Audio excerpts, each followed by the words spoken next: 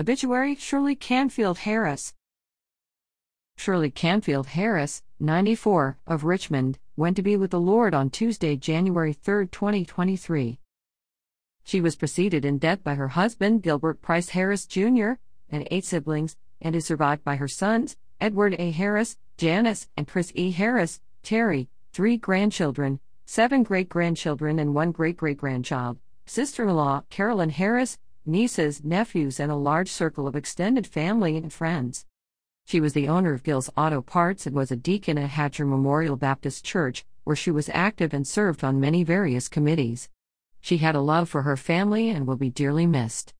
The family will receive friends 2 to 6 p.m. Tuesday, January 10th at Nelson Funeral Home, 4650 South Laburnum Avenue, Richmond, Virginia, 23231.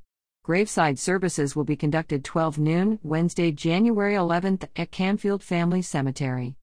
In lieu of flowers, the family requests donations be made to Hatcher Memorial Baptist Church, 2300 Dumbarton Road, Henrico, Virginia, 23228, where a celebration of life service will be held, 11 a.m., Saturday, January 21, with a reception to follow.